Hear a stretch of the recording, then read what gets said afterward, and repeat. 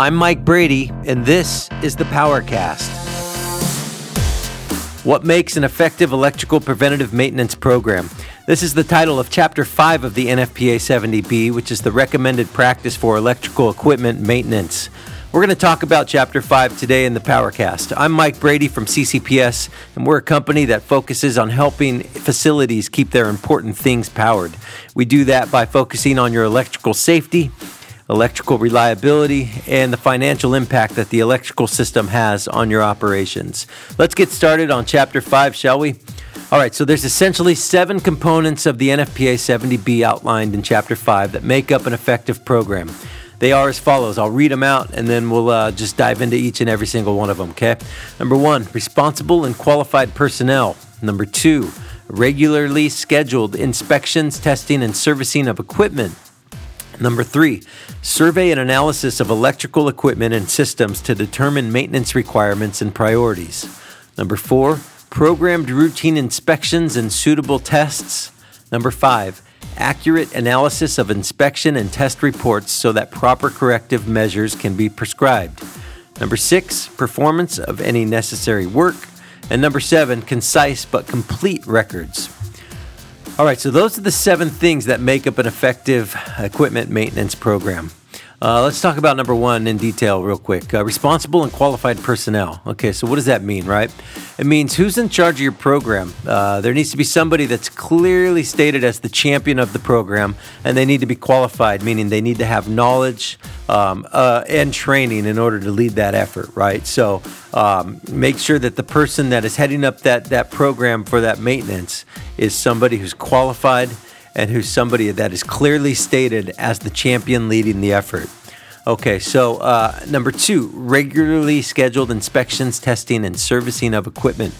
Is there a set schedule for each electrical asset, right? Your breakers, your transformers, your motor controls. I mean, everything needs to have regularly scheduled inspection, testing, and servicing of the equipment.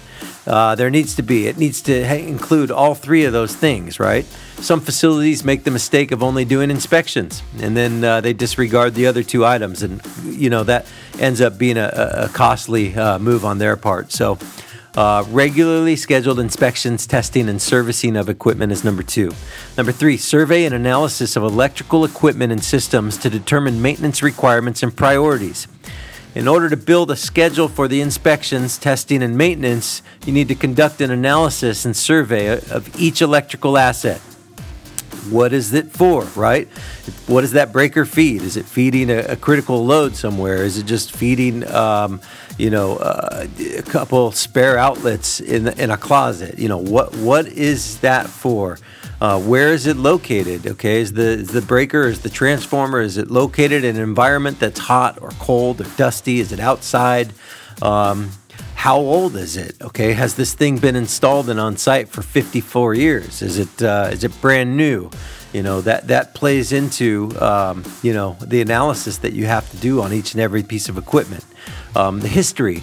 Okay, has that piece of equipment broken before? Is it consistently overloaded? Is it really worked hard?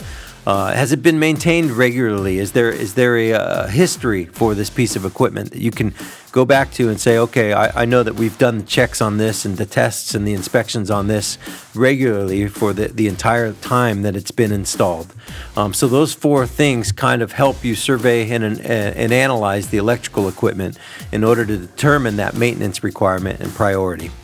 Number 4, programmed routine inspections and suitable tests. Does the equipment need to be looked at by someone on staff daily or weekly or monthly, outside of the regularly scheduled maintenance?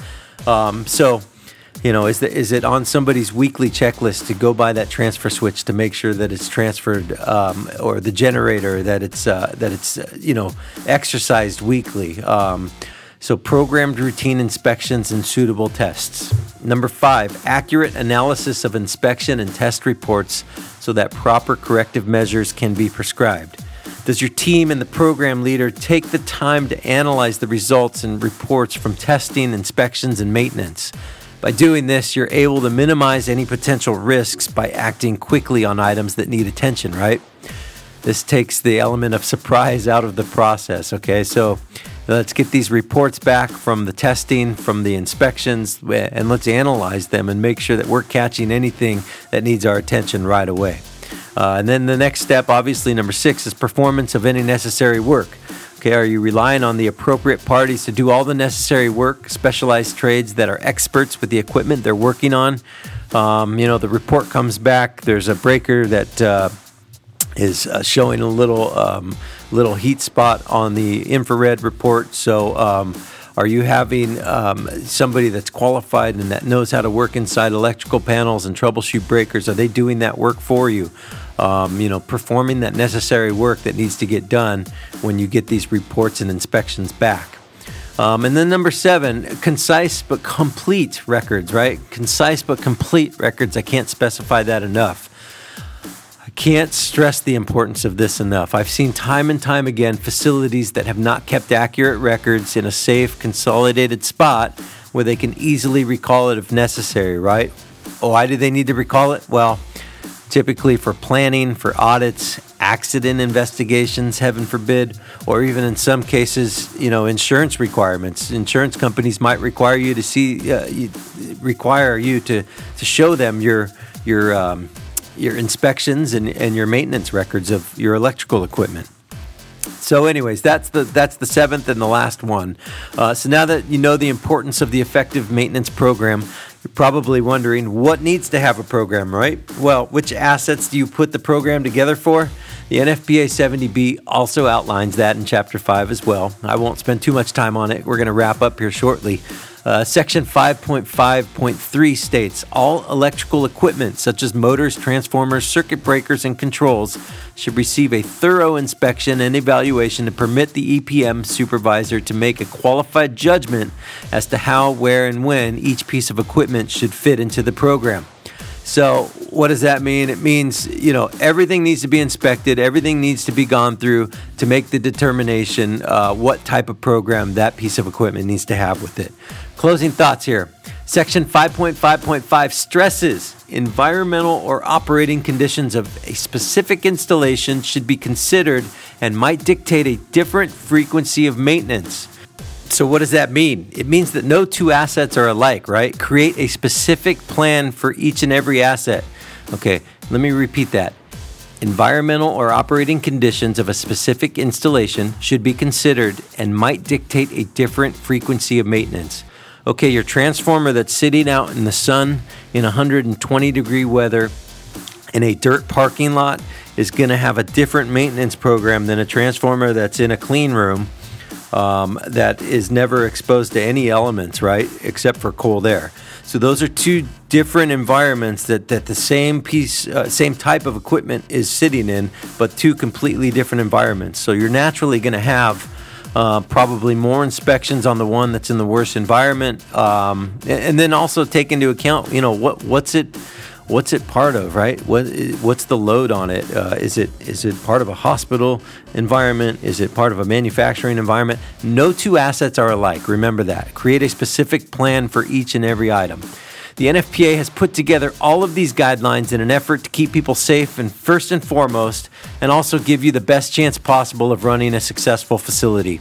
It's important for you to do your homework and understand everything that goes into your effective electrical preventative maintenance program. If you have any questions at all, please don't hesitate to reach out to me at mike@ccpspower.com or find me at LinkedIn at linkedin.com/in/criticalpowerpro, or you can even send me an audio message here on the Anchor app where we host the Powercast each and every single day. Hey, I'm Mike Brady. Thanks for listening. We'll talk to you again.